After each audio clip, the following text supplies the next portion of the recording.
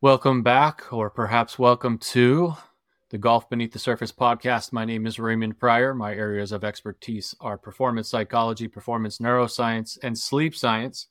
With me is my really tall, really expert swing coach and good friend Chase Cooper.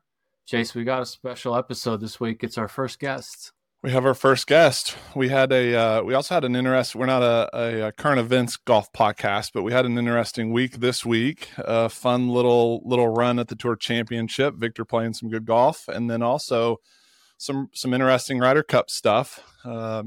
Captain Zach Johnson picking JT, I thought was pretty interesting. But the more important part, you're right, is we do have our first guest. People are tired of just listening to you and I talk about this stupid game we're playing. So we had to get somebody else that was smarter than we were to come on the podcast. And that is my good friend, Director of Instruction out at and co-owner of the Axis Golf Academy, Mr. Alan Hodde. Alan, welcome to the podcast.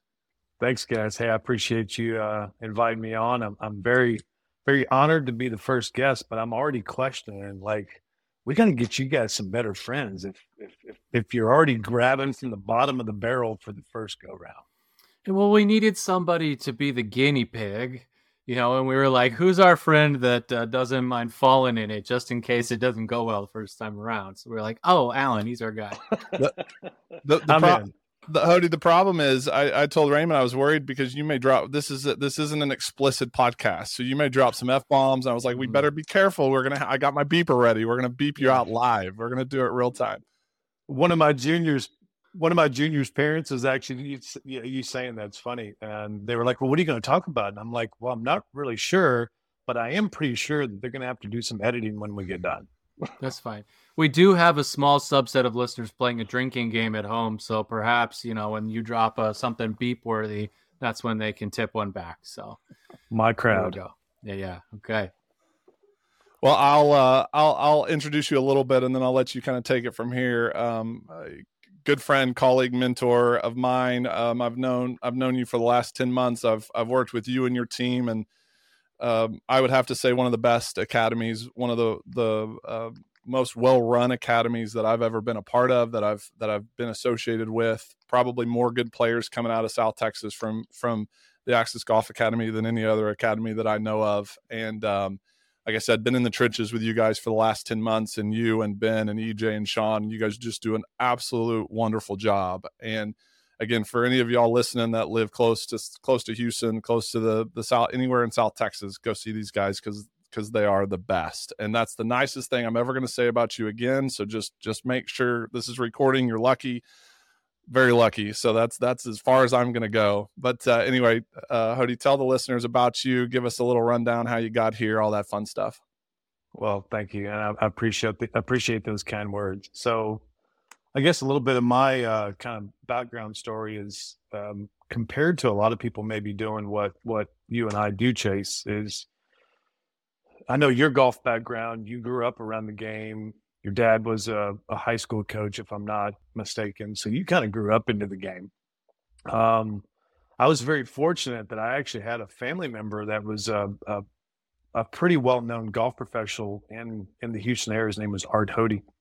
And he kind of made a name for himself as an instructor. But I get people that come up to me all the time and they're like, well, did you get to spend a lot of time with Art? And I was like, well, not really. And it certainly wasn't around golf. I didn't pick up the game until very, very late. So my childhood, I was an athlete. I played every sport you can imagine. But my family background is my mother and father opened a motorcycle dealership well before I was born. So beyond the normal sports, I grew up as a motocrosser and being around that kind of world and arena. So, a lot of similarities. We had to do work, in a weird way. We're kind of mechanics in golf. We're trying to figure those things out. It's a bit of a solo sport once you're in the arena. So that's where I got a lot of my kind of, childhood stuff. And then this is good story, bad story, but I actually had some friends that were going to go out and play golf. I had just come off an injury to where I said, you know what, I'm done with the motorcycles as far as racing anymore. I'd gone through enough of them. This one kind of did it in, broke a collarbone, broke a couple ribs, and I'm like, okay, I'm not good enough to keep doing this to myself. There was no real future to go and do that for a living. So I had some buddies that were going to go play golf, and they were like, "Hey, we're going to go play golf. You want to go with us?" And I was like, "No, man, no, I don't want anything to do with that." They're like, "Man, come on, just come hang out with us, and we'll have some fun." I was like, "Okay, I'll go. I don't have anything else to do." I literally rode around with them for 17 holes, and we got to the last hole, and they're like, "I can't believe that you haven't gotten out of the cart and like hit a single golf shot." I'm like, "I told you guys I didn't really want to play, but I love hanging out with y'all, so here I am." They're like, "Well, you got to come hit one." I was like, "Okay." And I fancy myself a pretty good athlete, and I'm looking at these guys. I'm going, "This can't be that hard."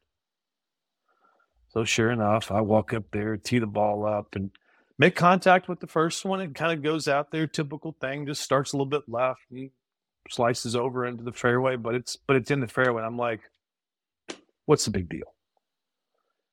And they were like, "Well, I can't believe that happened either. You got to do it again." Well, let's just say that the next ones did not go that well.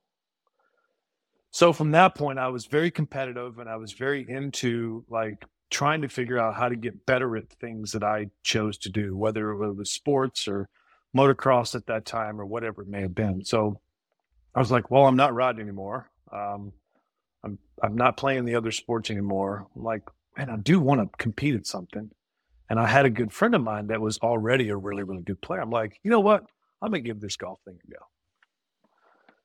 And typical of fashion for me, it became every second that I had open, every kind of minute that I could do it. I worked at our family business at the time.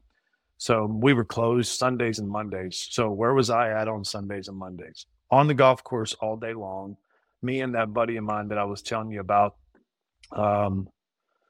there was a golf course. So I'm from Brenham. There's a golf course locally there called Belleville Golf and Recreation. So it was about 15 or 20 minutes outside of Brenham in Belleville, Texas. It was a 9-hole golf course. You would just loop it twice and just play different tees. Well, the pro out there at the time would let us play all day long for $9. Well, I didn't have any money. Perfect for me. I was creating this passion for golf, and now all of a sudden I had a pro that was allowing us access to a golf course for $9, and we could have been the first tee time, and if we wanted to, we could have stayed until the gates closed. And I can tell you on Sundays, that's pretty much what we did. And then Mondays we were closed. So there was another place down the road from us in New Ulm. It was called the Falls. Again, kind of fortunate circumstance. The pro out there kind of took a liking to me, I think because he could see that I was trying to find a way to get better and trying to find a way to get good. So he said he'd sell me a bucket of range balls, and I'm thinking there's probably 100 balls in this basket. $5. Well, at the Falls at that time, they had this 100-yard wedge area. I could go there. I was allowed to go there for hours, and I could hit those balls, go pick them up, hit those balls, go pick them up, hit those balls. I'm telling you, I would sit there for 4 or 5 hours. I'd stop in between at some point. They had one of the best hamburgers you could ever have. So I'd go have a hamburger. I'd come back, and I'd spend a couple more hours hitting wedges, and then to end my day, I'd take that basket of balls and go hit them on the range, and then I was done. So I could practice all day long for $5 plus whatever the hamburger cost me. And I'm going to tell you, the hamburger cost me more than the golf balls. And then every once in a while, the pro would go, "Hey, Alan, if you want to, why don't you go play 1 and 9?" So I'd play down number 1, and I'd play back down number 9. And I can tell you, I know number 1 and number 9, like ready to go. First time I saw the rest of the golf course, I'm like, what do I do now? I don't know how to play the rest of this thing. So that leads into, man, I developed this love and this passion for golf, and now I'm glued to TV, watching everything I could watch. And so this would be probably 94. And the person that I remember so vividly, even today, that just caught my eye and said, man, that is how you're supposed to play golf, was Ernie Els. Well, unfortunately, I'm not built like Ernie Els. So I learned how to swing it smooth and really slow. But I got better, turned myself into a single digit handicap for where I was from, which golf courses weren't that difficult, in less than a year. Like, it was a lot of golf. Well, then that same friend of mine that was a good player was like, so this is a year and a half later, maybe almost 2 years. He goes, hey, Hodde, won't you come to golf school with me? I'm like, there's a golf school? Like, what's that about?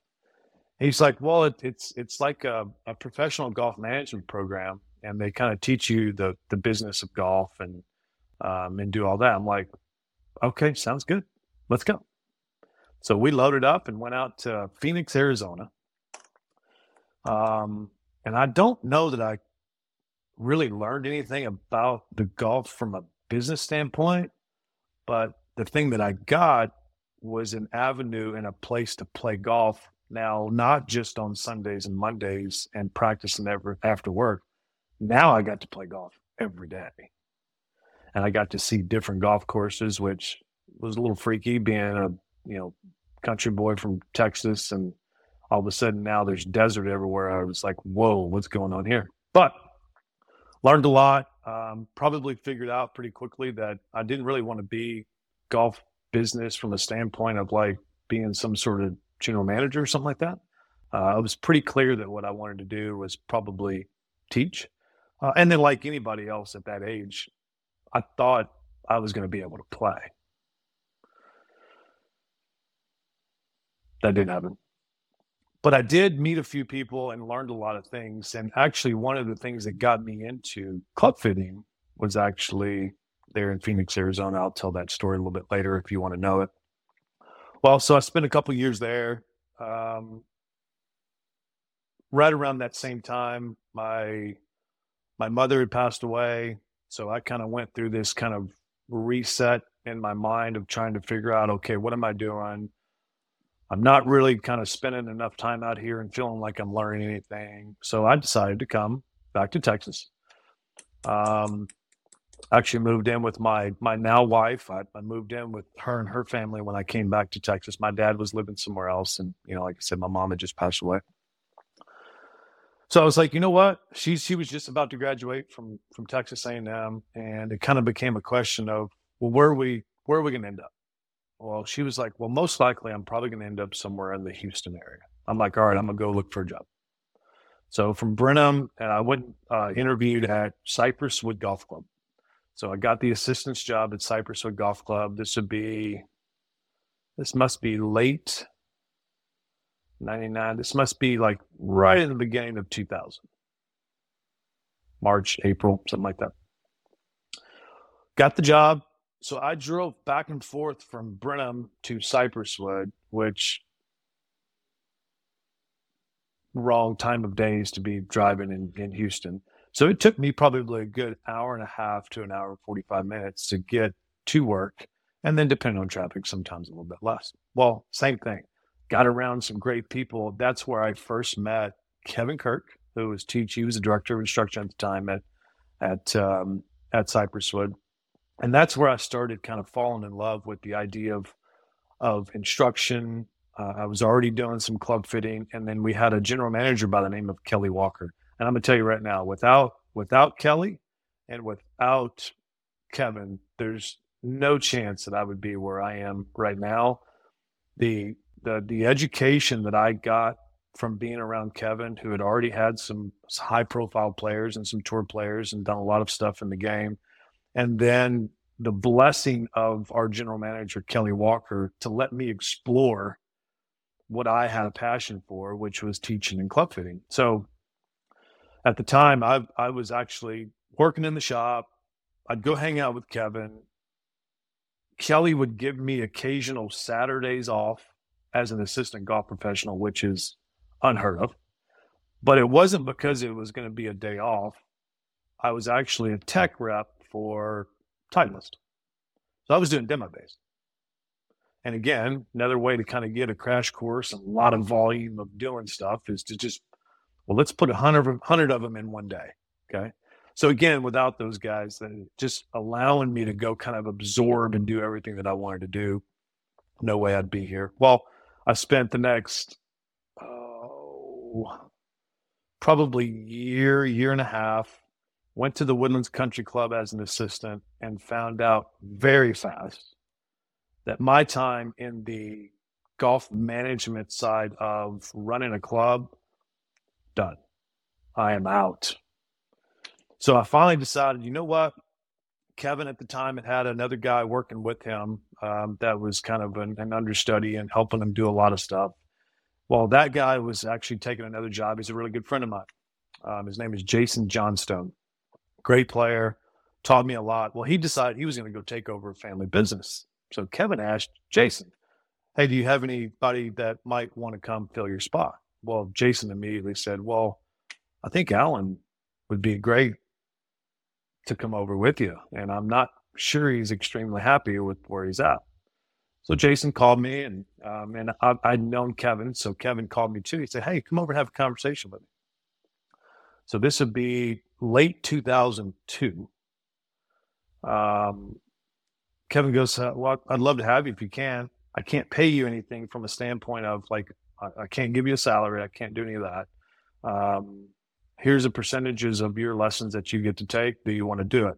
Well, came home, talked to my wife, and I'm trying to remember if we were even married at the time. We were engaged. I do remember that. I'm not sure if we were married yet. I think we got married later that year. And I said, hey, I've got this opportunity. I can go teach full time. But in the beginning of this thing, like, I'm not going to be bringing any money home. I literally have no book. Okay. I did have a little bit of a book. I brought some of the juniors and some of the kids over with me from the Woodlands Country Club. They came back over to Cypress Wood, started working with us. And then we worked there for another, I guess, 4 or 5 years. And I finally convinced Kevin that, okay, we've got to move someplace that's in a little bit maybe bigger golf market. And at the time, the Woodlands Country Club was owned by a different company, and they opened the door to us. So Kevin's reputation was already good enough. My reputation was building, so they liked what we were doing. And they allowed us to come in there and create and build what's now called the Golf Performance Center at the Woodlands Country Club. Again, now all of a sudden we've got a massive membership, and it's a golf community. For those that don't know the Woodlands, like, it may be the most into golf community of any place that I've ever seen in the country. So I got to spend a lot of time there, and there's a bunch of kids, got to spend a lot of time with a bunch of good players, got to spend a time with a bunch of tour players, even when we were at Cypress Wood. I think one of the things that I was always very fortunate with is beyond the Kevin and those guys that I got to spend a lot of time with, I got to spend a lot of time around some really, really good players very early on in my teaching and coaching. So, man, I used to just sit there and watch them. I'd just soak in everything I could. I'd ask them all the questions that I could ask. Found out pretty quickly there's some questions you don't ask an elite player. But I got to hang out with them a bunch. And then it just kind of progressed along. EJ, Kim, and Ben Wellman actually worked with us at the Woodlands Country Club. And then in 2015, the three of us decided that we wanted to kind of branch off and start our own golf academy. To no ill will of anybody else that was at the Woodlands, we just kind of saw ourselves with a little bit different direction in what we wanted to do in the game and instruction. And it was just a little bit different than what was being created or what they wanted to create at the Woodlands. So that's fine. We decided that we wanted to kind of split off and kind of go our separate ways. And we did. So in 2015, we were lucky enough.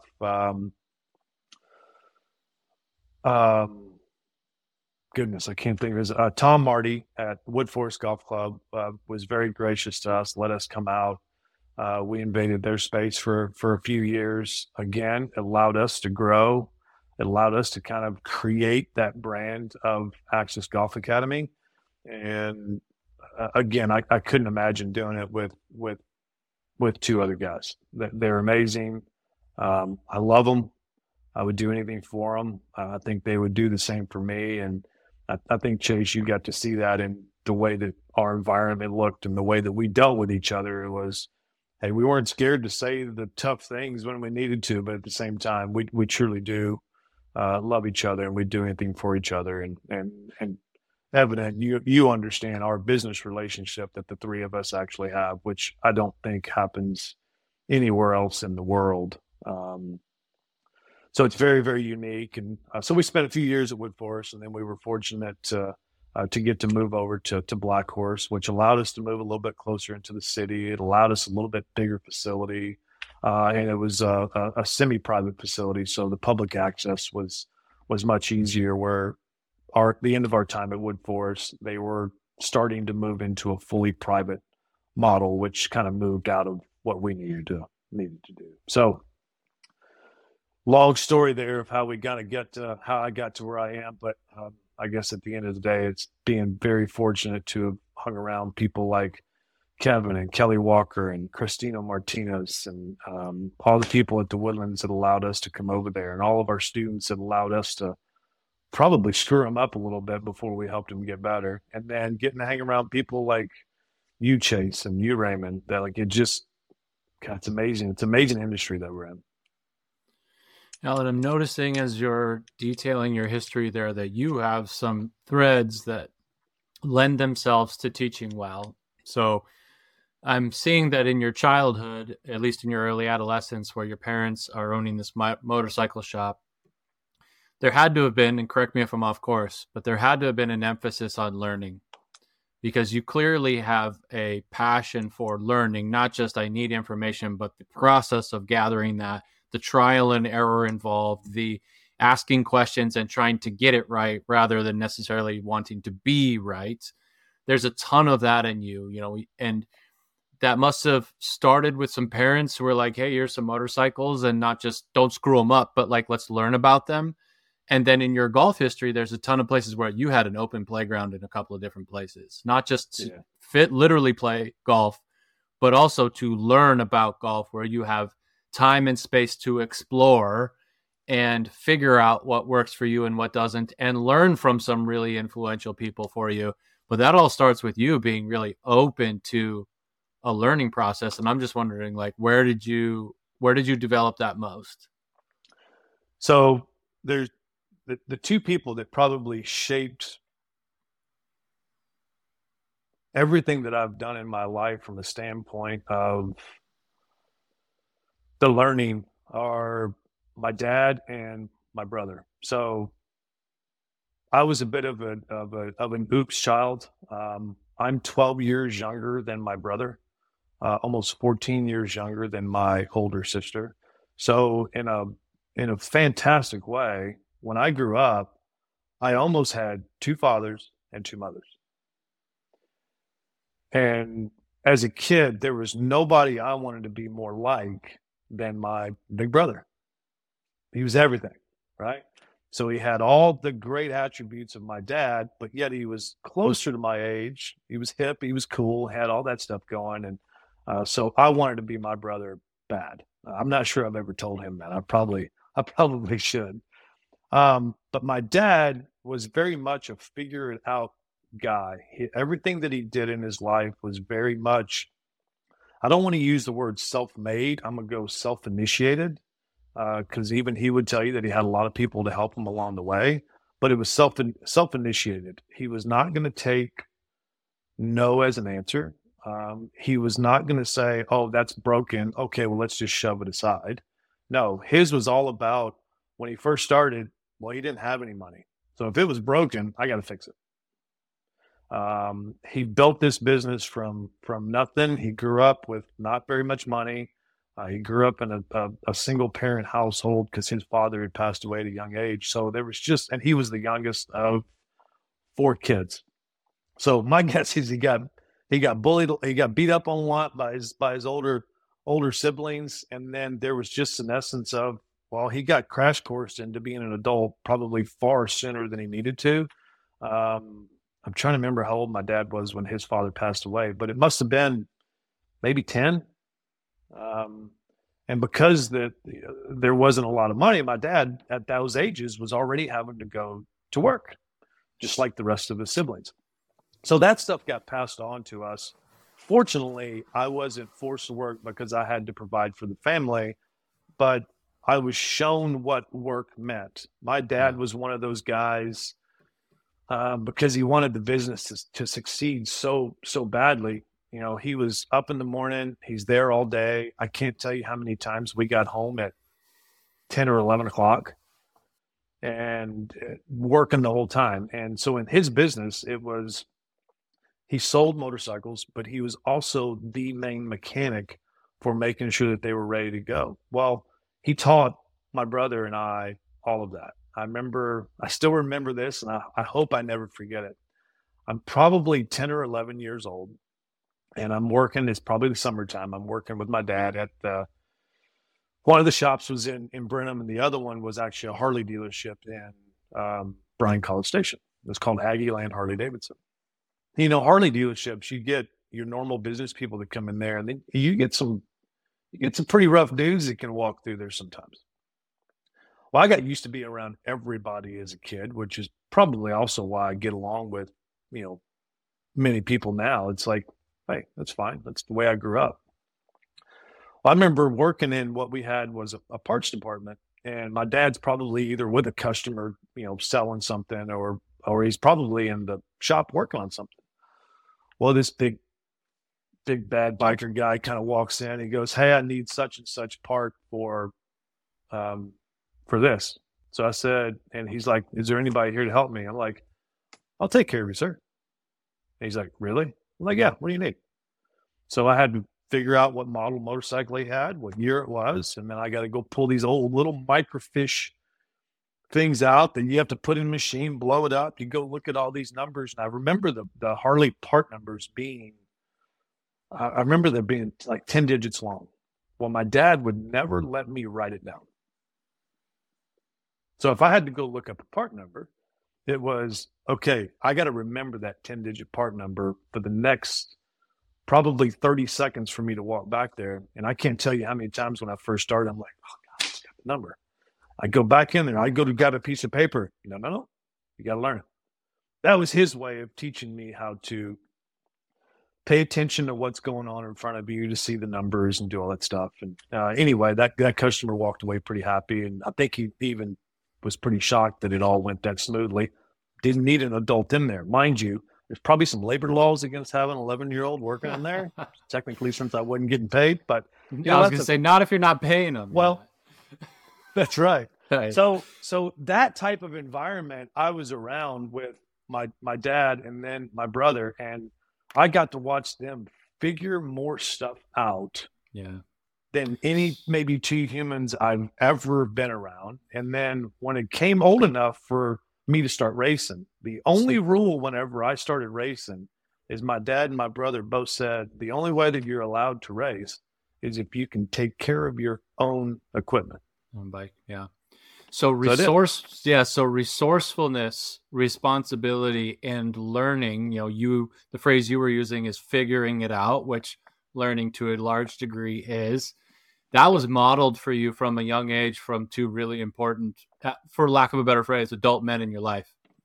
And I think one of the things too, as in the motocross world, it's so similar to golf. When we get to a new track and you're trying to figure out lines and you're trying to figure out how to take these, the different jumps and the landings and the way that the kind of corners are working and the berms are working, like you fail a lot. Like my brother used to say, and I'm sure he got it from somewhere else, that the phrase was, if you're not crashing, you're not trying. Yeah. So it was okay for us to fall. Right. So you had the freedom to make some mistakes if that contributed toward learning.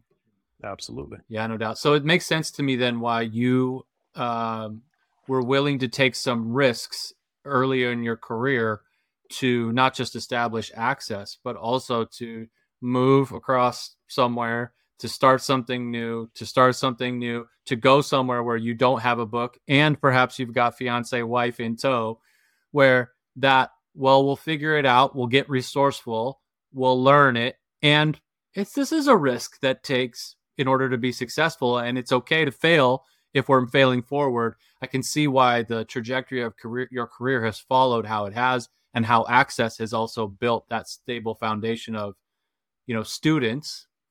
Because if you're bringing that type of learning mentality, and hey, let's make some mistakes along the way, and that's okay, I can see why that's a place where kids get better pretty fast.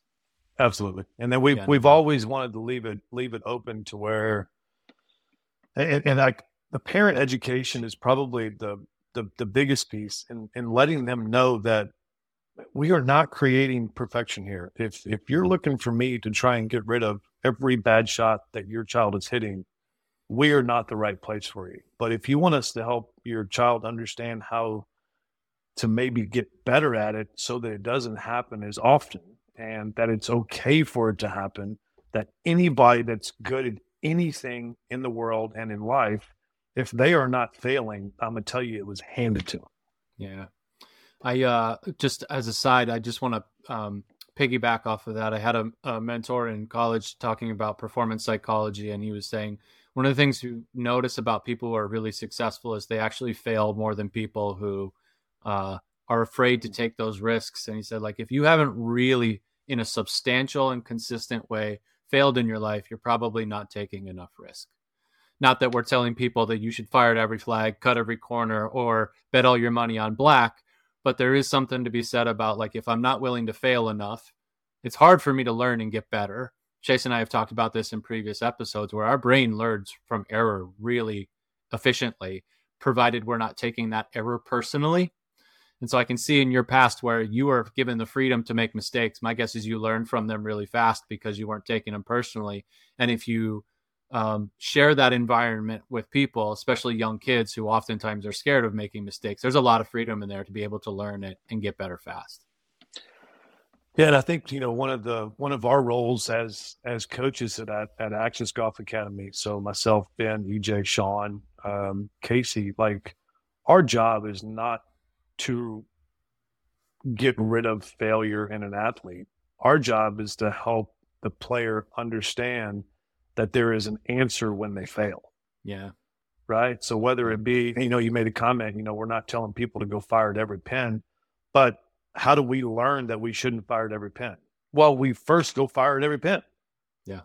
Right. Like, and then you realize, oh, wow, that really wasn't that bad of a shot. And it's now ended up in a really bad spot. I think our job as a coach is to now be there as a support system and an experience system and a knowledge system so that they don't keep doing it. Yeah. It's not that we don't want them to do it, because, Chase and, Raymond, you guys know, like, we try to be preemptive sometimes in giving the kids some information of this is how you do it. How many times do they really listen the first time? They don't. They need to go have that fail or that bad shot, lose a golf tournament, whatever it may be. And then they go, you know what? Maybe this is what coach was talking about. And then we get to have a better conversation about it. Yeah, no doubt. Go ahead, Chase. Alan, when you're in the middle of a lesson, when do you know when to give them information, when to let them discover? Man, I wish I knew the answer to that. I'm not sure I'm very good at it. So when a new student comes in, I'm first trying to figure out why they're there. I want to know if they're there because they chose to be there, or if maybe they got brought by a parent. And then I want to know, well, most people don't come see us because they're performing at their best. Yeah. Right? Let's be clear about that. So then I'm trying to figure out, okay, why is this person really here? Either something has happened recently or something's continuing to happen that makes them think that they need somebody like us. So once I can figure out what that is, well, then I want to try and figure out, well, does that have to do with the golf swing? Does that have to do with their psyche and mentality? Does it have to do with poor training or poor practice? Like, are they getting too much information? What's going on here? So I don't know if I really am very good at it as much as I guess maybe we've been doing it long enough to where there's just kind of I don't want to say intuition, but we've seen enough people come through our door that we can kind of go, I think maybe I need to go down this route. You've been around me enough, Chase. I'm very honest. I am going to say exactly what I think. I don't do it to hurt people's feelings on purpose. I do it to be completely honest. And unfortunately, sometimes you do have to expose, hey, you're just not as good as you think you are at this particular thing.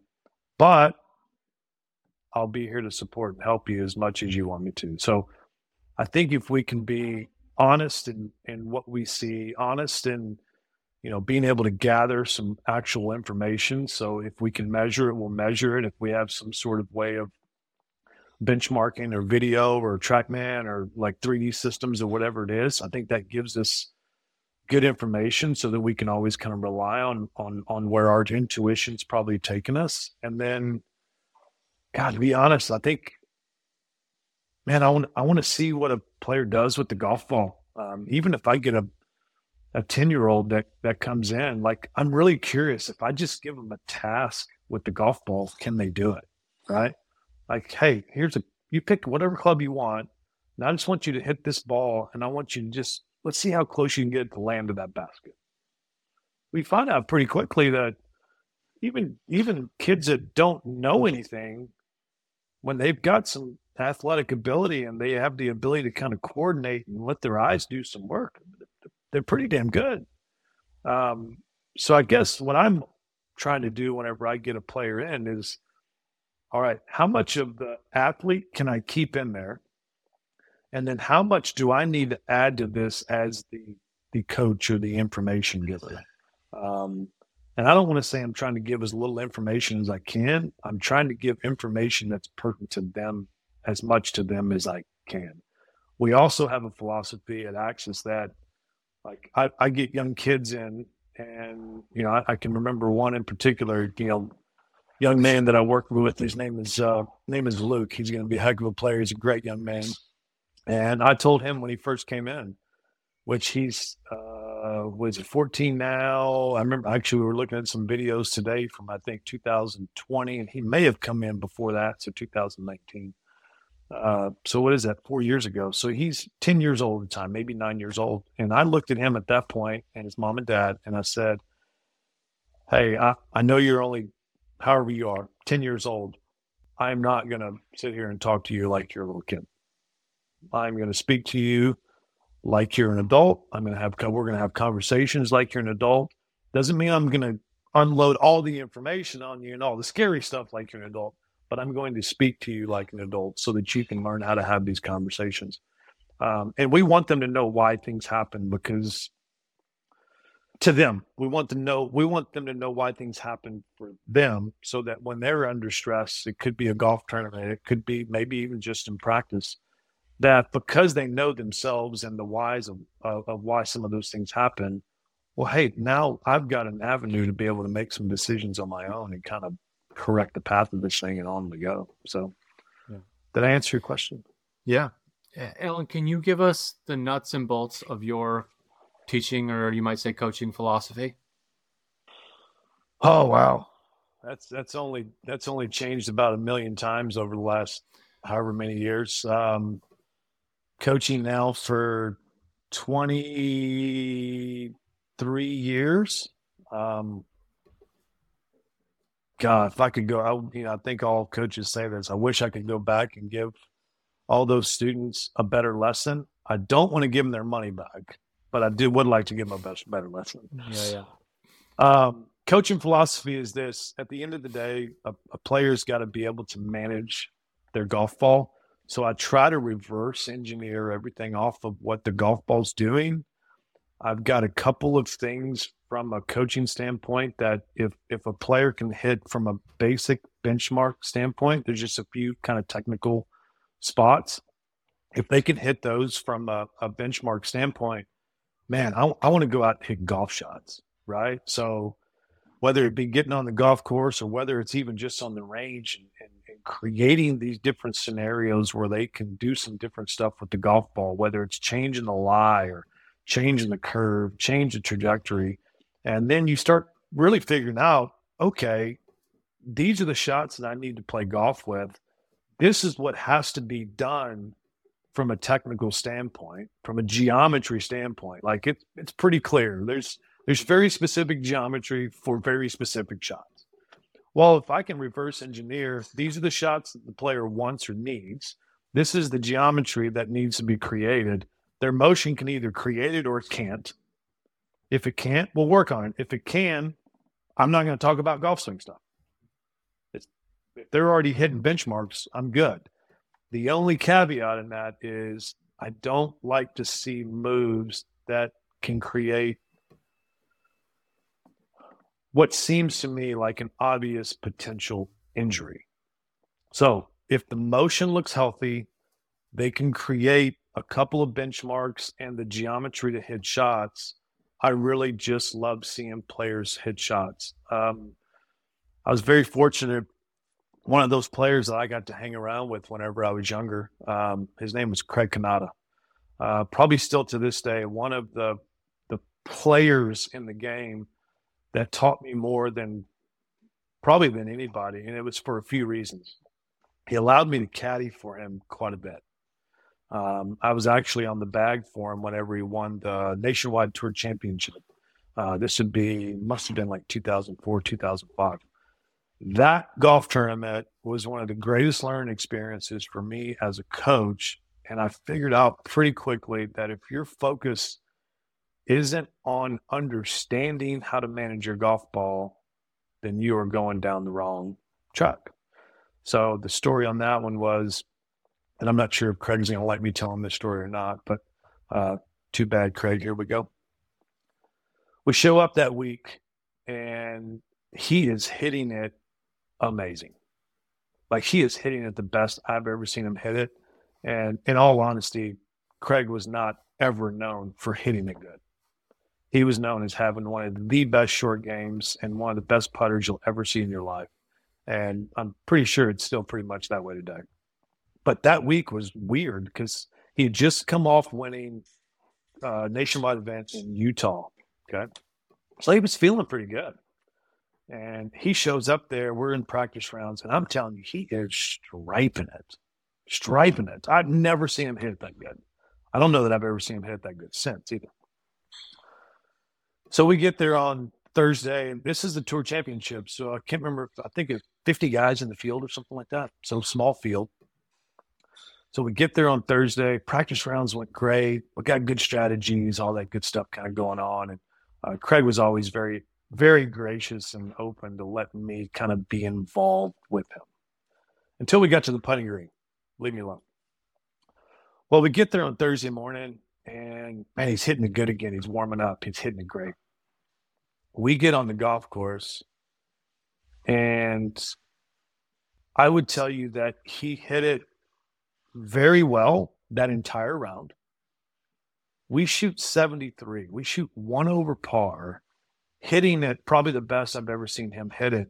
And for the first time ever, his short game, or his putter, because he didn't miss many greens, his putter just did not look great. Didn't look terrible. He just didn't make anything. I think he three-putted once, which I can count on one pin how many times I've ever seen the guy three-putt. And he just didn't make enough putts, and he hit it pretty well. Well, then we get to Friday. As good as he was hitting it the rest of the time, we show up on Friday. It may be one of the worst ball striking exhibitions I have ever seen by a professional golfer to this day. He's handing me the clubs back, and I'm wiping ball marks off of these things that are not even on the grooves. And I went, you've got to be, I was about to throw one of those words in there. Yeah. Okay. You've got to be kidding me. Like, this is impossible. So now I'm going, all right, like, I can't be swing coach here because it's very clear. I can see him making all these rehearsals. He's trying all this stuff. And I'm like, hey, Craig, let's And let's hit a couple golf shots. Hey, Craig, show me a golf shot. Hodde, I don't want to hit a golf shot. Man, I just want to find the center of the face. I'm like, well, none of this other stuff you're doing is working. So let's just take a chance. Let's just hit a golf shot. Hey, do me a favor. Hit one that starts over there and then kind of goes over there. And he did. Okay, hit one over there. It starts and goes over there. And then he did it. And then he did probably what I would have done. He started to ignore me. And then he went back into his little technical hole where he was trying to fix all of his golf swing stuff and was just hitting it terrible. And I'm like, this is going to be really bad. Like this is going to be on the Sports Center for the wrong reasons. Okay. This is going to be the first tour player to shoot 95. So I'm like, you know what? I got to get this guy off of this driving range. Like if you've ever been to Houstonian, that's where the golf tournament was, which is now called Black Hawk. That driving range, I'm not kidding if I told you it's 150 yards wide. He was hitting drivers that did not touch the driving range. I may be exaggerating a little bit, but not too much. So I'm like, I got to get this guy around the greens. I got to get him in his safe space. So we go over to chipping green. I'm like, cool, here we go. Grab him his wedge. Chunk skull. I went, oh my gosh. It's not 95 anymore. It's 105. So I'm like, okay, now I got to get him away from the chipping green. We run over to the putting green. Like we're running into our tee time now. Like we literally are going to get penalized for not getting to the tee on time. So he walks over the putting green. He always hit these long putts first. And I'm like, oh, that looked pretty good.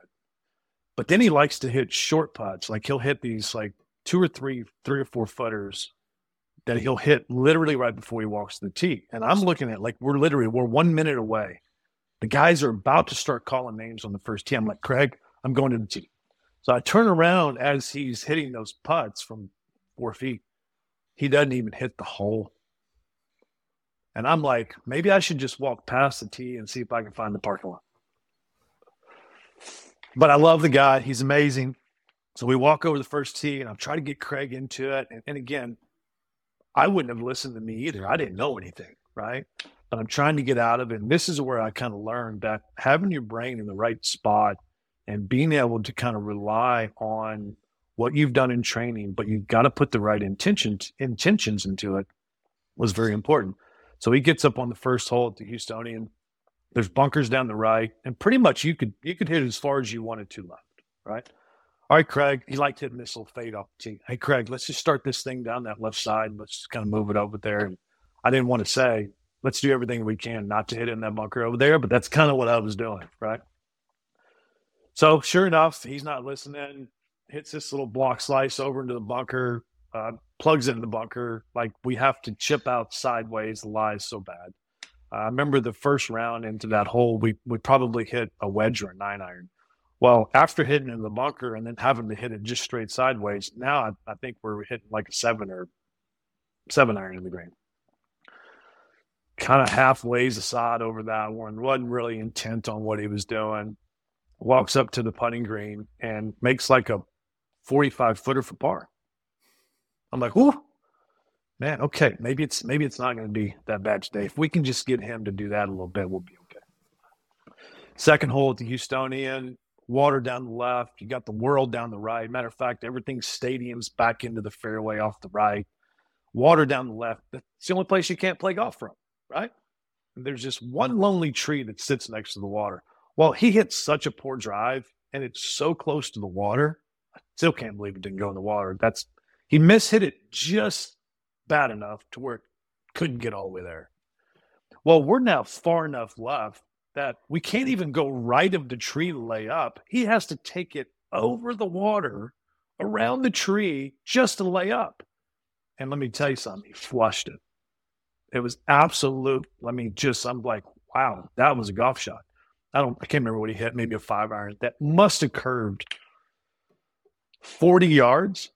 Dead out of the center of the face. Beautiful looking shot. Walks down there. I think he's got probably around 90 yards in, which now we're getting into Craig's wheelhouse. Pulls wedge out, knocks it up there about 5 feet, makes a putt. He's hit one functional golf shot in 2 holes, and he's now 1 under par. So There's a little bit of a walk from the second hole to the third hole. And I look at Craig, and Craig's a very Christian man, well-spoken. I can't say that I've ever heard him actually say a profane word or cuss word ever that I've been around him. Well, I do say a few. So I immediately look and I go, what in the are you doing? Like, this cannot last for the day. Like, I don't even remember how old I was. I must have been 25 or something like that. I'm like, I can't handle this. I'm gonna have a heart attack out here. Like, you're better than this. I'm like, you need to hit a golf shot, and I want you to stop messing with your golf swing. Like, let's go. And he looked at me, and again, Christian man, doesn't really tolerate that kind of words and language. He looked at me with a look, and I didn't know if I was about to be fired, or I didn't know if it was a look of, please help me. I'm ready to listen. We go to the third hole, and sure enough, he picked his shot. Beautiful. Like, just this big, crazy slice out there. But it was fantastic because it was what he chose to do with the golf ball. Sure enough, walks down there. He's got another wedge in his hand. Knocks up there about 10 feet. Holds a putt.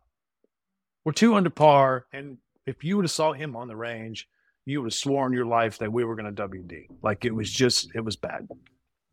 Go to the fourth hole. We start talking about this shot, and I can see him kind of like not listen to me again. Like, he was getting back into his deal.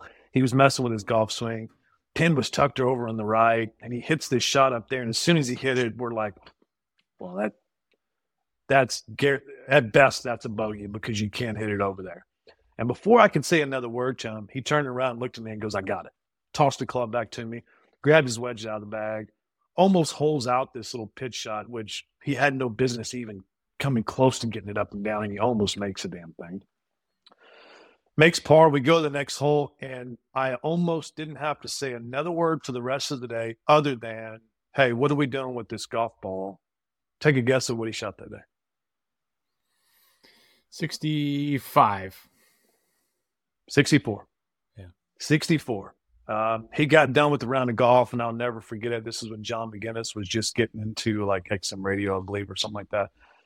And he kind of went, oh, Craig, hey, man, great playing, good round. Man, you must have hit it so good today. And Craig went, if you guys had any idea the stuff that was going on in my head and how bad things really were, he goes, if you just saw my warm-up, you would have swore there was no way I could break 85. And he just got out there. And I'm going to say out of sheer determination, probably,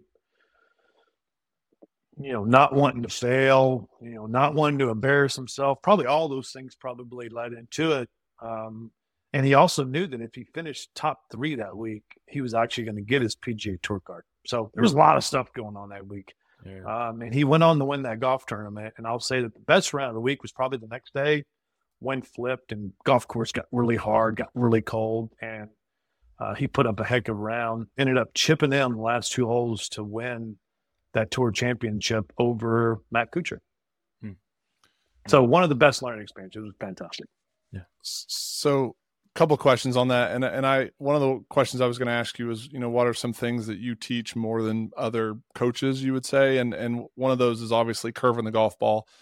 Do you do it for survival? Do you do it to keep the golf swing under? Like I always tell players, if you can hook it and slice it on command, your golf swing is pretty neutral. If you get to a point you can't do it, obviously you're too shifted one way or the other.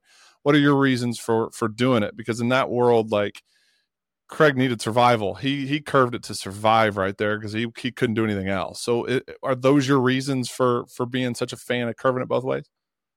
So the first reason why I want it, because it helps me understand from a technical skill in geometry, does this player understand how to manage a golf club? Okay. So a couple of my benchmarks are, one, I don't ever want to see, how would I phrase it? A lot of players try to stand perfectly square into a golf ball, and then they try to hit these perfectly straight shots. And then where I think people mess up whenever they start trying to learn curve is they're still very, very square, which means now they're making these really weird kind of geometry off swings. So I don't think I'm any different than you or any other coach, where I do like the geometry to look pretty simple compared to themselves and their body. And then I want the players to understand that they can change the geometry by changing where their body's pointing, right?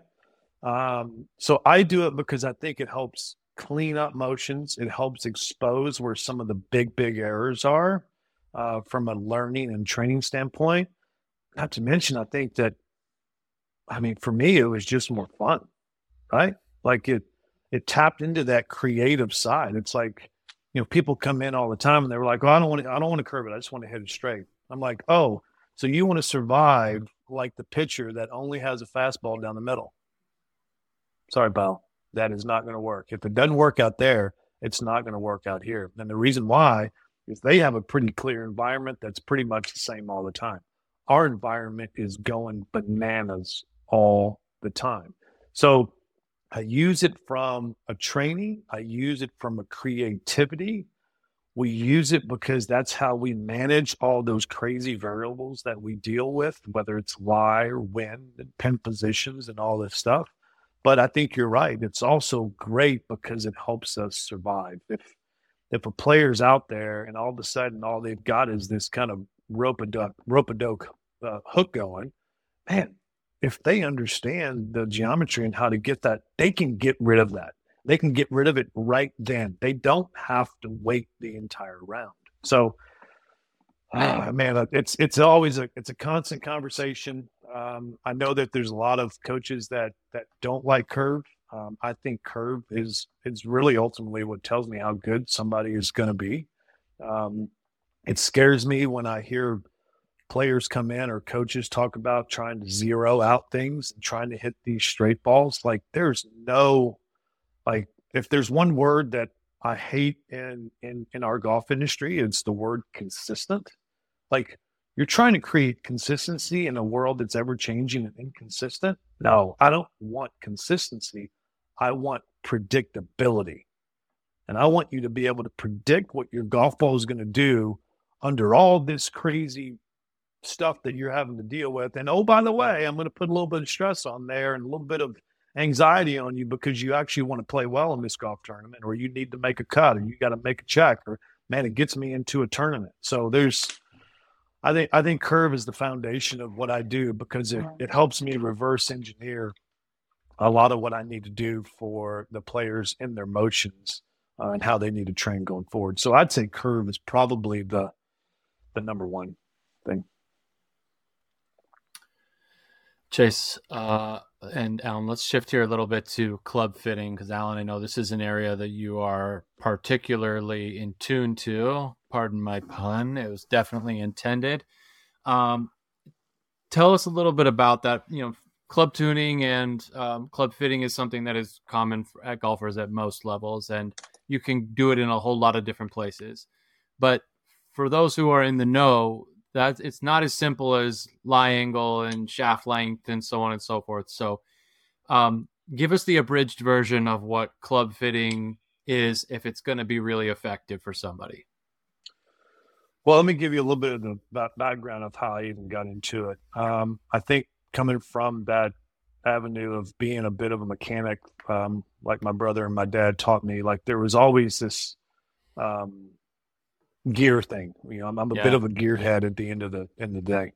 Well, whenever I went to Arizona, I had just bought myself a brand new set of golf clubs, with the first brand new set of clubs I'd ever had, bought them with my own money. It was a set of Ben Hogan blades, which I had no business hitting, but I was in love with these things. They were the most beautiful things I'd ever seen. Well, I got to school and there was a kid there that obviously had more money than sense, and he kept trying to buy them from me, and I kept saying no. Well, he finally offered me an amount of money that I could not say no to. Like he gave me twice the amount that I paid for. So I went, perfect. This is a great opportunity. I've got a little bit of extra cash now. I'm going to go get a club fitting. I've never had club fitting. I'm going to go get a club fitting. So I go see a guy about a club fitting, and he gives me all these specs when we get done. Like this club fitting for a set of irons took 20 minutes. And he hands me the sheet, like, okay, here you go. Here's your sheet. And I had one simple question. This is all I asked. Can you tell me why I need these specs? Because I thought I was a pretty normal, like, human being. You know, I'm not Jack and the Beanstalk tall like Chase. Like I'm 5'10". I'm very normal at most of the things I've ever done in my life, but yet this guy's now giving me golf clubs that are a half-inch long, and I remember them being 2 degrees upright. I'm like, that makes sense. I want to know why he was fitting me into this. Was this a Band-Aid for something that I need to go get better? Or is this truly what I need, and now I can just go learn how to make the ball do what I want to with this? Well, because the specs are so odd, I was like, there's got to be something going on in my emotion here that is not making sense. Well, even at that time, I was a bit more of a fader. I just kind of, it's just a shot that I hit. Well, Chase, as you know, as we get a little too fadey sometimes, the ball can come off the toe. Well, so what this fitter did is he simply just wanted to alleviate the toe. So he made the club longer, which was going to work for about the time of the fitting. That was it. I was going to readjust at some point. And because he saw the ball moving left to right, he made it upright so it wouldn't curve to the right. Not once did he ever ask me, do you want this golf ball curving left to right? How good a player are you? And are you able to hit the shots that you need to, even though it's coming off the toe? Now, I agree. I don't need to hit it off the toe, but making that golf club longer is not going to do it. Well, that opened up Pandora's box on trying to figure out all the variables that I could, because now I was going to have to go fit myself. And got very fortunate, and I wish I could remember his name. I can't remember his name. Guy that I met in Phoenix. He was an ex-European Tour player. He taught me a massive amount about what golf clubs do, whether it be line, length, and different shafts. And we didn't have nearly the array of shafts then that we do now. But even already then, he was giving me a little bit of information of, well, this is why you see this. This is why the ball goes to the right. This is why it goes to the left. And then I coupled that with what I was learning about golf swing stuff and the geometry kind of world of the golf swing stuff. And I was just starting to put them together. So my niche when I first came back to Texas was I was one of the few, at the time, few teachers who were very involved into club fitting. And now there's quite a few. I'll say that being a teacher helped me club fit better. Being a club fitter helped me teach better because I understood the synergy that needed to go between them. And that's part of the why Kevin wanted me to come over there is he was busy enough in what he was doing. He didn't want to jump into that club fitting world. So I kind of took care of that for him. So again, got to be around a lot of really elite players, club fitting golf clubs for elite players, which I probably didn't have any business doing yet at the time, but they helped me kind of crash course. And I was very open to learning what they wanted the golf ball to do. And then I was trying to figure out how to turn the knobs to get that golf ball to actually do what they wanted it to do. And then every once in a while, Kevin would kind of go, hey, do you think that that's a proper fit? Or do you think that that's a Band-Aid for something we need to address? And then we got to have these great conversations of, well, I think it's a little bit of both. Or no, I think that's more of a Band-Aid. Okay, well, let me have a conversation with the athlete first and figure out, okay, are you willing to go do the work? And do you want to go do the work and become more efficient? Yes, I do. Okay, well, we're not going to do the clubs yet. We're going to stick with your clubs, make some minor adjustments. We're going to send you down the road with some stuff to work on. We'll come back in 6 months amongst some lessons and stuff too. And then we can readdress, hey, are we ready for new clubs? And then we won't have to see such stuff that just doesn't look like it kind of fits in the box very well. We do things out of the box, but at the same time, like the more and more, I was actually talking to Chuck Cook just a couple of days ago. Chuck's been a great resource for me amongst a lot of other golf professionals, Dick Harmon and Jim Hardy and all those guys. But I was talking to Chuck the other day. I'm like, guy, the more and more I look at golf swings trying to find what makes them unique, I'm actually starting to find that a lot of the really good ones kind of look the same in certain areas. So we remove ourselves from the style race, which I think, if we're not careful, our instruction gets too much down the style race and our equipment stuff gets too much down the style race versus, hey, there's just a few things that have to happen in order to hit certain golf shots that you want. And then that golf club's either helping or it's not helping. So I guess our philosophy on club fitting is a little bit different than some. Like I'm a big shaft guy from a standpoint of, I think we've always been told that the shaft of the golf club is the engine of the golf club. Well, I'm going to give you a difference of opinion. I'm going to go, I don't think that the shaft is the engine of the golf club. I think the shaft is the steering wheel of the golf club. It's the one that's helping us kind of create direction for that race car. The head itself is the engine of that golf club. So we use the shaft as a bit of the steering wheel, or being able to hit the curve type shots that we want, or even for those that if they come in and want to hit one shot, hey, I'm fine with that too, as long as it's got some sort of predictability in what it's going to do, and then we fit to that. And then we're using the head to primarily control what do we need from a ball speed perspective, or what do we need from a launch and spin perspective. I think that the time that I've gotten to spin around talking to engineers, like all the guys at Ping, amongst some of the others at Titleist and all them, the more that I found out that I can far affect trajectory of a shot way more with changing center of gravity, loft, more so than I can change that with the shaft. But I can change direction more with shaft and lie angle than I ever could with changing something or doing anything in the head. So that's kind of the way that we do it, and we try to make sure that all of our coaches, including Chase, when Chase was there with us, we all club fit. Like I remember one of the things that Kevin told me early on. He said, "Alan, one of the ways that you're going to be able to separate yourselves from the others is there's not many coaches at club fit, and there's not many club fitters that coach." He said, "So if you can become proficient at both of them," he goes, "you're going to set a mark for yourself that's a little bit different." And I'm very proud of the fact that BJ and Ben are that way. Sean's that way. We've also got a full-time club fitter on our staff now. Casey understands kind of what we do from a coaching standpoint, and then getting to watch you when you were with us as well, Chase. Like you've got a great mind for doing both as well.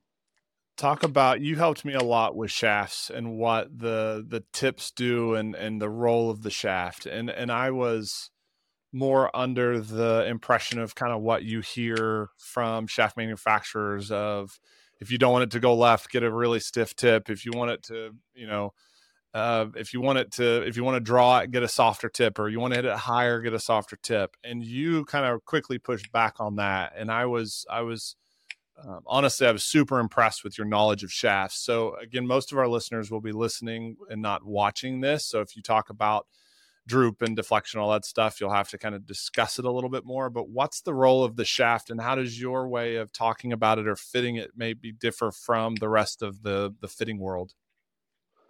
So I guess I would kind of confirm here. I'm not saying that the shaft does not control trajectory. I'm just saying that's not its main job. Okay. So I'll tell players a lot of times that I can't change the trajectory that you want. So if a player comes in and they've got a golf club, let's say they're hitting it functionally pretty well, like it's got the right predictable ball flights to it, they can put it in play a lot. And then we get players that come in and go, God, just doesn't seem like it's quite spinning enough. And I'm curious of what shaft can help me do that. And my comment back to them is, well, I can find you a shaft that will spin it more, but I don't think it's going to go where you're looking anymore. As soon as I yank on this knob,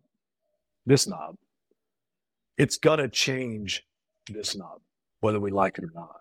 I said, so if a player can come in and they have a shaft that they can hit, they hit it solid, they can control their flights in the basic form the way that they need to, and we want to start changing trajectory, well, I'm either going to change the center of gravity of the head that's in their hand, or I'm going to change the loft of whatever's in their hand. That's how we're going to change the trajectory. Now, if I've got a player that comes in and says, hey, I'm hitting it the trajectory that I want, but it's going too far right or left, what shaft can I get? Okay, double-edged sword. Yes, I can fix your direction or make it better. I can get the dispersion down, but don't think that I'm not in the process now going to yank on that ball flight, the flight that you think you like so much. Because as soon as somebody got one going too far to the right, that's typically going to be spinning a little bit more. The launch is probably a little bit more relative to maybe some of what their body and stuff's doing. But so we can see it both, all sorts of trajectories. But let's just say, namely to the right, club's too soft, it's not catching up. There's no catch up of the shaft. Well, as soon as they come in and I get a shaft that can now catch up, well, that means there's some closure of the golf club the way that it needs to, which is going to reduce the amount of dynamic loft there is. Well, if I reduce the dynamic loft, well, now I've just immediately changed the spin. I've changed the spin to a drastic degree, and I've changed the launch angle probably some as well. A lot of people don't know that a degree of loft change has more effect on spin rate than it does the actual launch angle. So, the spin rate can change. And I've seen it change up to 500 or 600 RPMs, but the launch angle will probably only change, if you're lucky, maybe a half a degree. So changing 1 degree of actual loft does not have an immediate 1 degree change of launch angle. So it's all relative to some of the other things. And again, I wasn't smart enough to go say, hey, this is what it is.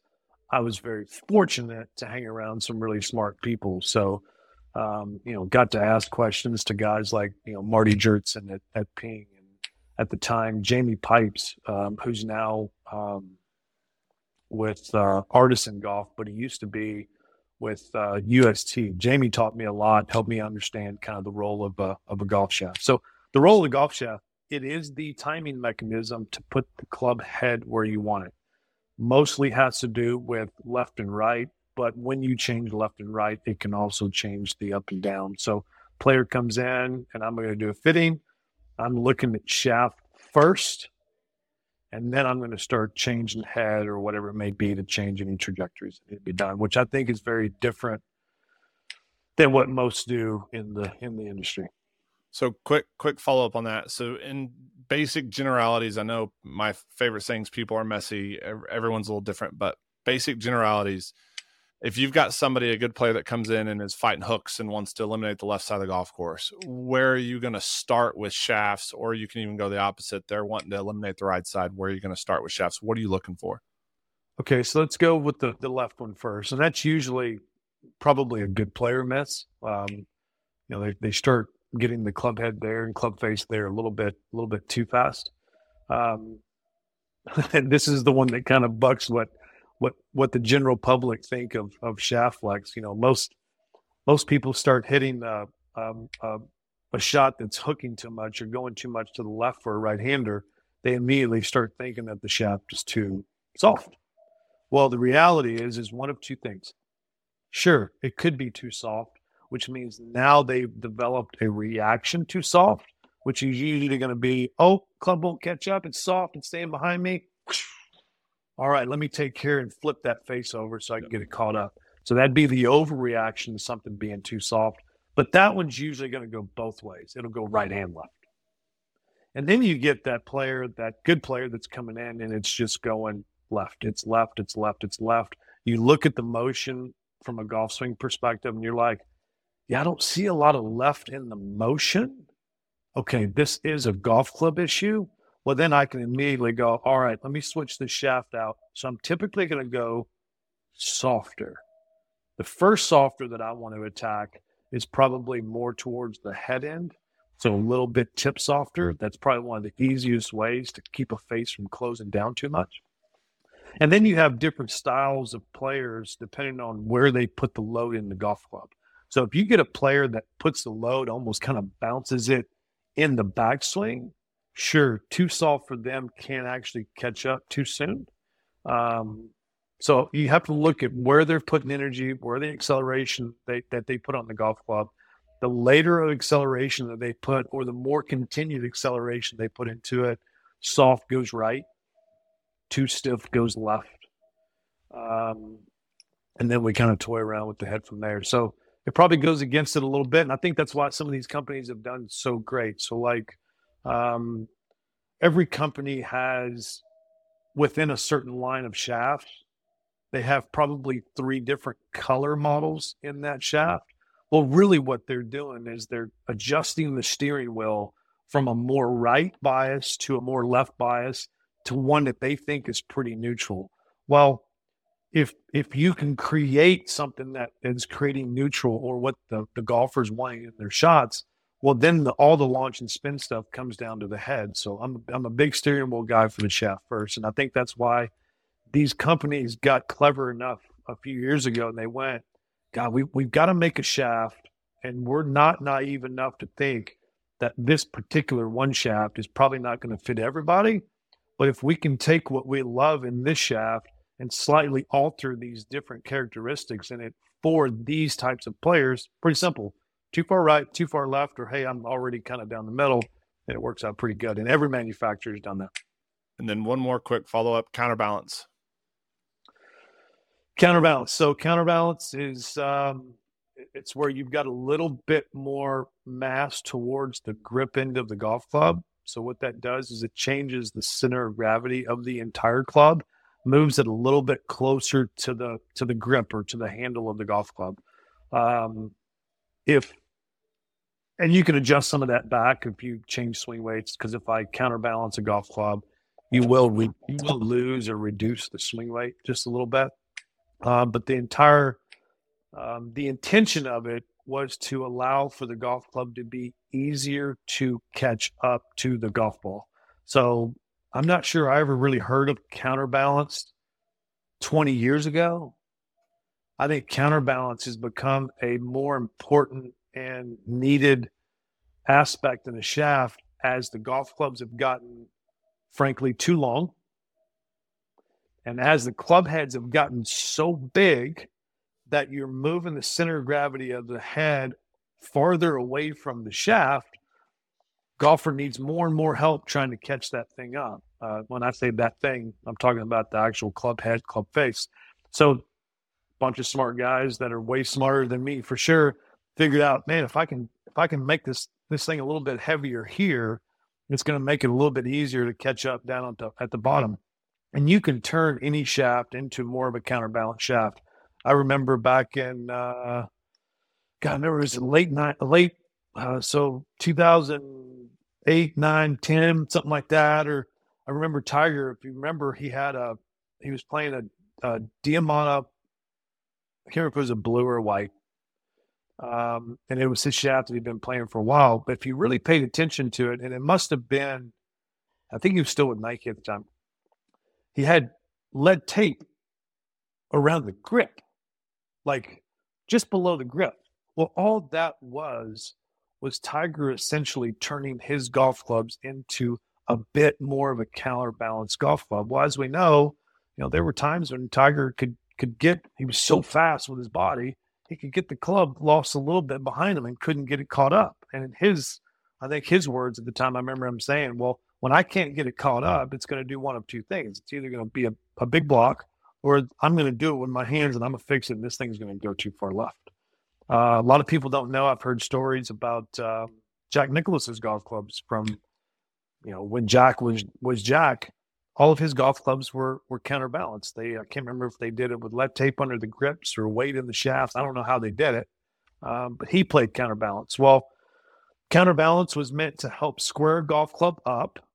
I think so. Jack probably had a tendency where he felt like, even as a guy that wanted to cut it, sometimes he could get a little bit of a double cross cut going, start right, go right. So he used counterbalance to kind of fix it. It's also a really good thing to help return not only the face, but it returns the loft of the golf club. So it's also a way to get the ball launched just a little bit higher, helps create a little bit more dynamic loft. So for some of our higher handicap players that have a hard time getting the ball in the air or have a hard time getting the club face squared up, counterbalance is a good route to go to be able to help them create proper dynamic loft, square the face up. It's not a fix. It's a helper. It shouldn't be what you use to fix it. It's a helper of trying to get things done the way they do. Alan, you're talking steering wheel with the golf shaft here. Let's talk engine for a second.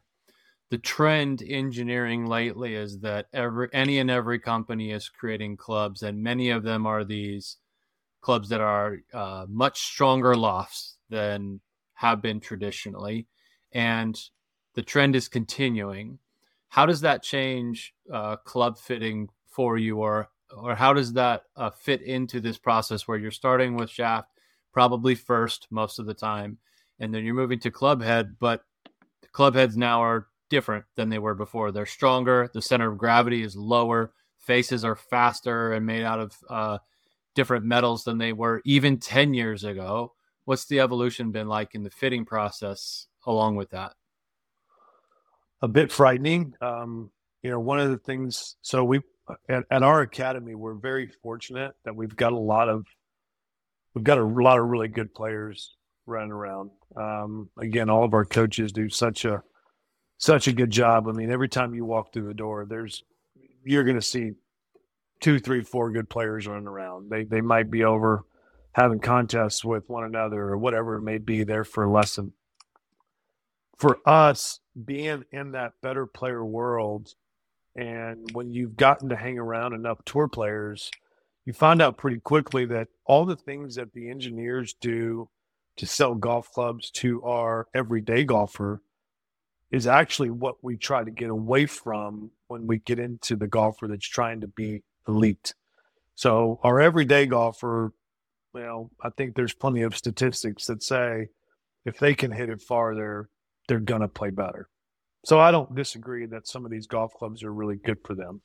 What we don't like for them when it comes to some of the younger and the developing junior, even that developing young good player, is we want them to learn how to create all the shots and trajectories that they need to with a loft that we would call, I don't mind them being stronger than they were 25 years ago, but I don't want them to be as strong as some of the modern day stuff. The thing that we lose when we create less loft is, sure, ball speeds go fast, right? Yeah, it's a great way to see the ball go far. The downfall is we also create lower launches and less spin. Well, now the way that the manufacturers fix that, they make the soles bigger, they make the heads bigger, they put that center of gravity down as far to the ground as they can so that you can at least get it launched in the air. So now we're creating, there's probably too many high launch, low spin irons, where if you go watch really good players and elite ball strikers, they're going to err on the spinnier side of equipment because for them, spin is an aspect of control. Now, too much spin can be detrimental when you get into really windy conditions, but we also believe that that's something that these young juniors need to be learning. I'm perfectly okay putting a junior, a 12-year-old that wants to be a good player in the spinniest club head I can find, the spinniest golf ball that I can find, and they will come back in at some point and go, Coach, man, I couldn't control my ball when that wind was blowing. I had a tournament down in Corpus Christi, and it was just blowing 20 at me constantly. Oh, perfect. Let's have a conversation. We can teach you how to change the loft for you as the athlete and the golfer. We don't need the golf club to do all of it because the detriment to that is now we can't stop it when it hits the green. Now when it's downwind, so as much as spin can hurt us into the wind, not having spin is maybe worse downwind.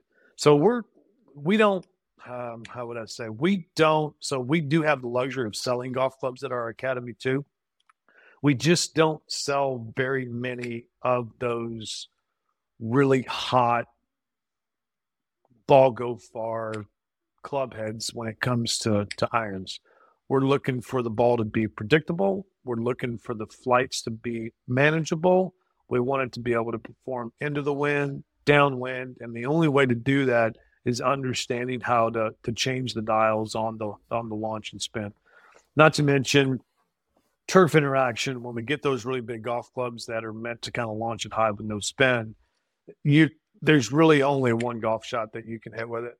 There's not a whole lot of versatility in it. Yeah. And again, you've heard me say that one of the things that we want all of our junior players and all of our developmental players, we want them to know how to purposely manipulate a golf club to create an effect that they need to create.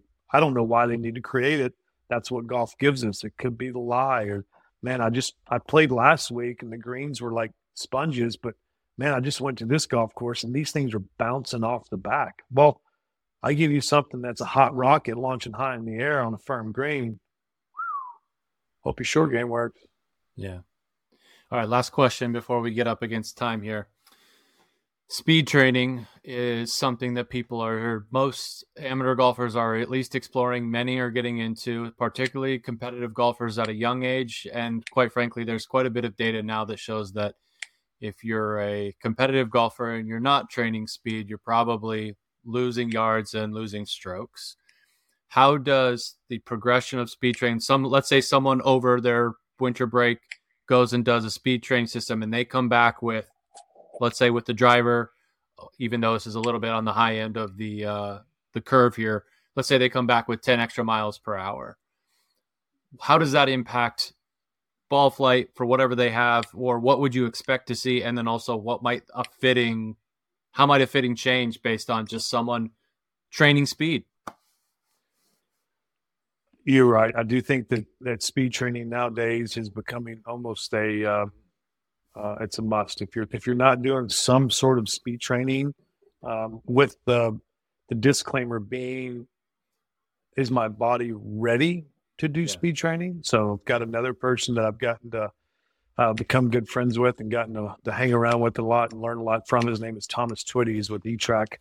And I asked Thomas specifically, what are the red flags that I need to be looking at as a coach that say whether or not typically you're a younger athlete, but I think this applies to anybody, when should I not be doing speed training? And he was pretty clear. He basically said if they can't control their arms under load, and he gave me a couple of little tests that we can do.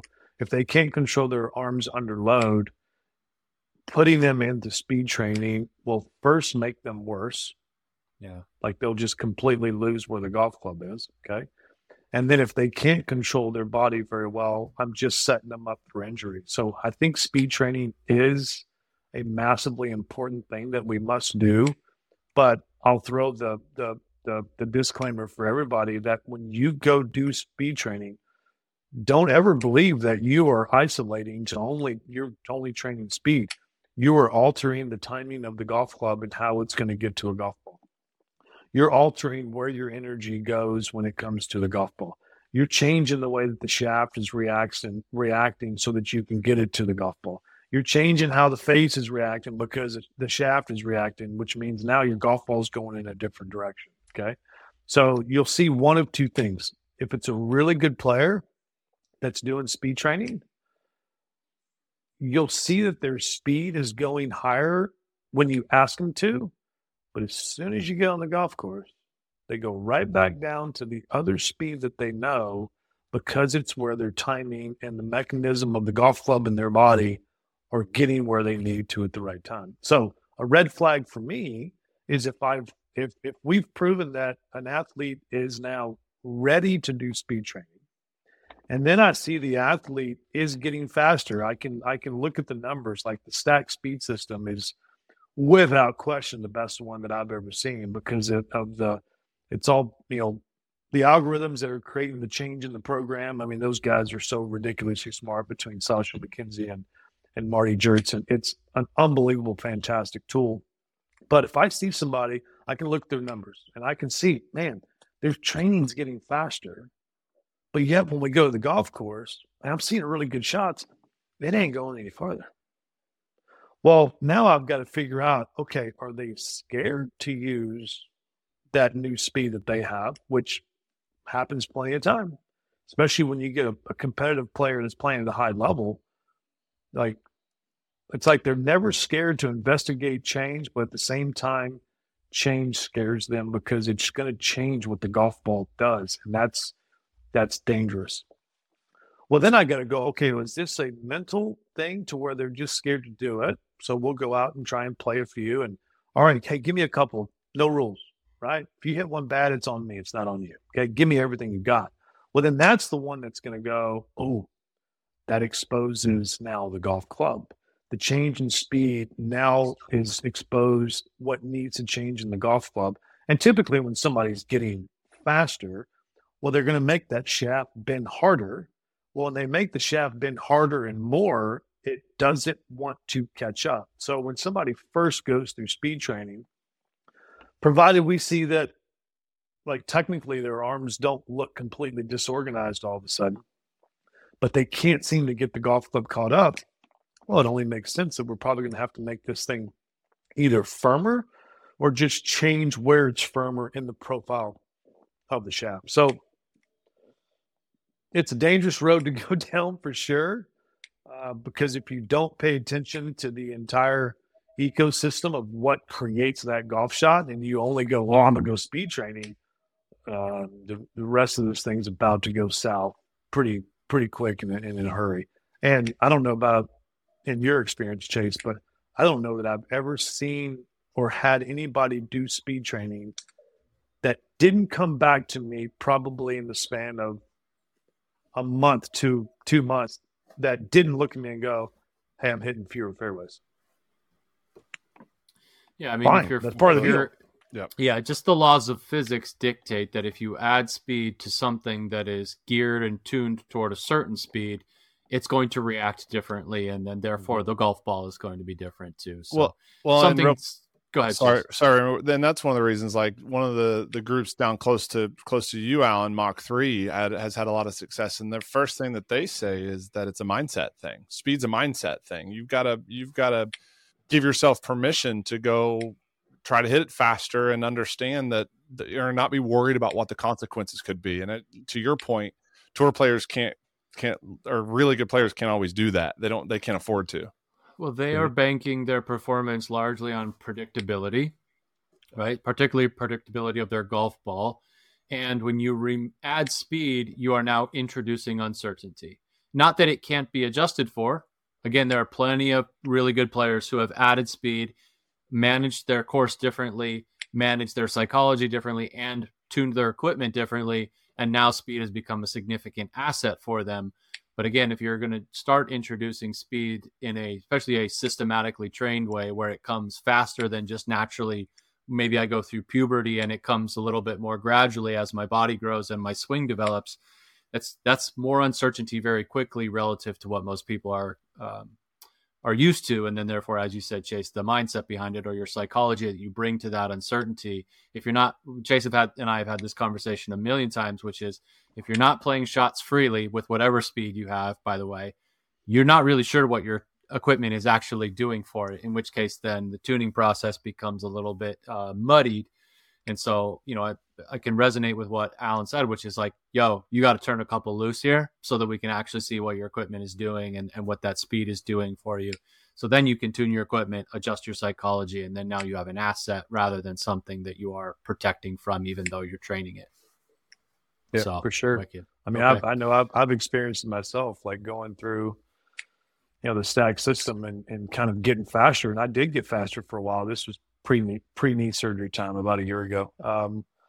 But I got quite a bit faster. I went from a guy that was playing around probably 108 to where whenever I was in a speed session and then being able to hit balls on launch wire right after, I got it to 115 and almost got it to 116.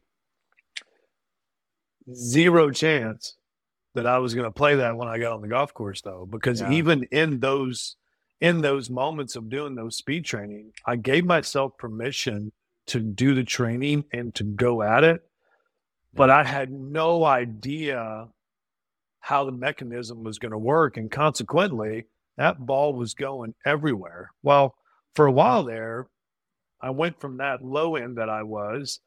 Now I've got this higher end potential, and you're going to play from somewhere in between those probably is where you ultimately go. So, yeah. Okay. Alan, tell the people where they can physically or digitally find you if they want to, and to learn more from you as you have learned from so many others.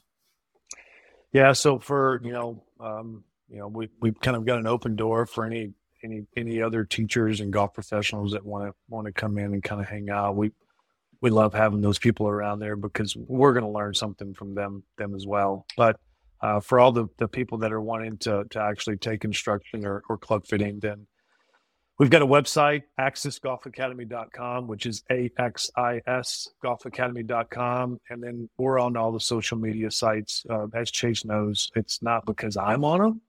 It's because the other guys in our group are into it and kind of smart enough to know how to handle it. If I was in charge of doing it, there would be some really, really, really boring stuff that goes on there. But we're on Instagram and Facebook, and I think we're TikTok and all those good things. And again, it's just listed under Axis Golf Academy. So outstanding. Well, I'll reiterate it one more time. You guys are one of the best academies in the country, one of the best academies in Texas. All 4 of y'all, all 5 of you with Casey do a phenomenal job. I'm at a really cool place now, and I've talked about how awesome this place is, and you guys made it really hard for me to come up here because you guys are fantastic people. You're fantastic golf instructors. Learned a ton from y'all, and again, this the nicest stuff I'm ever going to say to you ever again. So you gotta bookmark it. But no, you guys have made a huge impact on me just in the 10 months we've been together, and obviously still going to see you once a month for a long time, coming down there and still working with some students. But again, guys listening at home, if you guys need some help, if you're coaches that are ever in Houston, go look them up because they are fantastic people, fantastic golf coaches.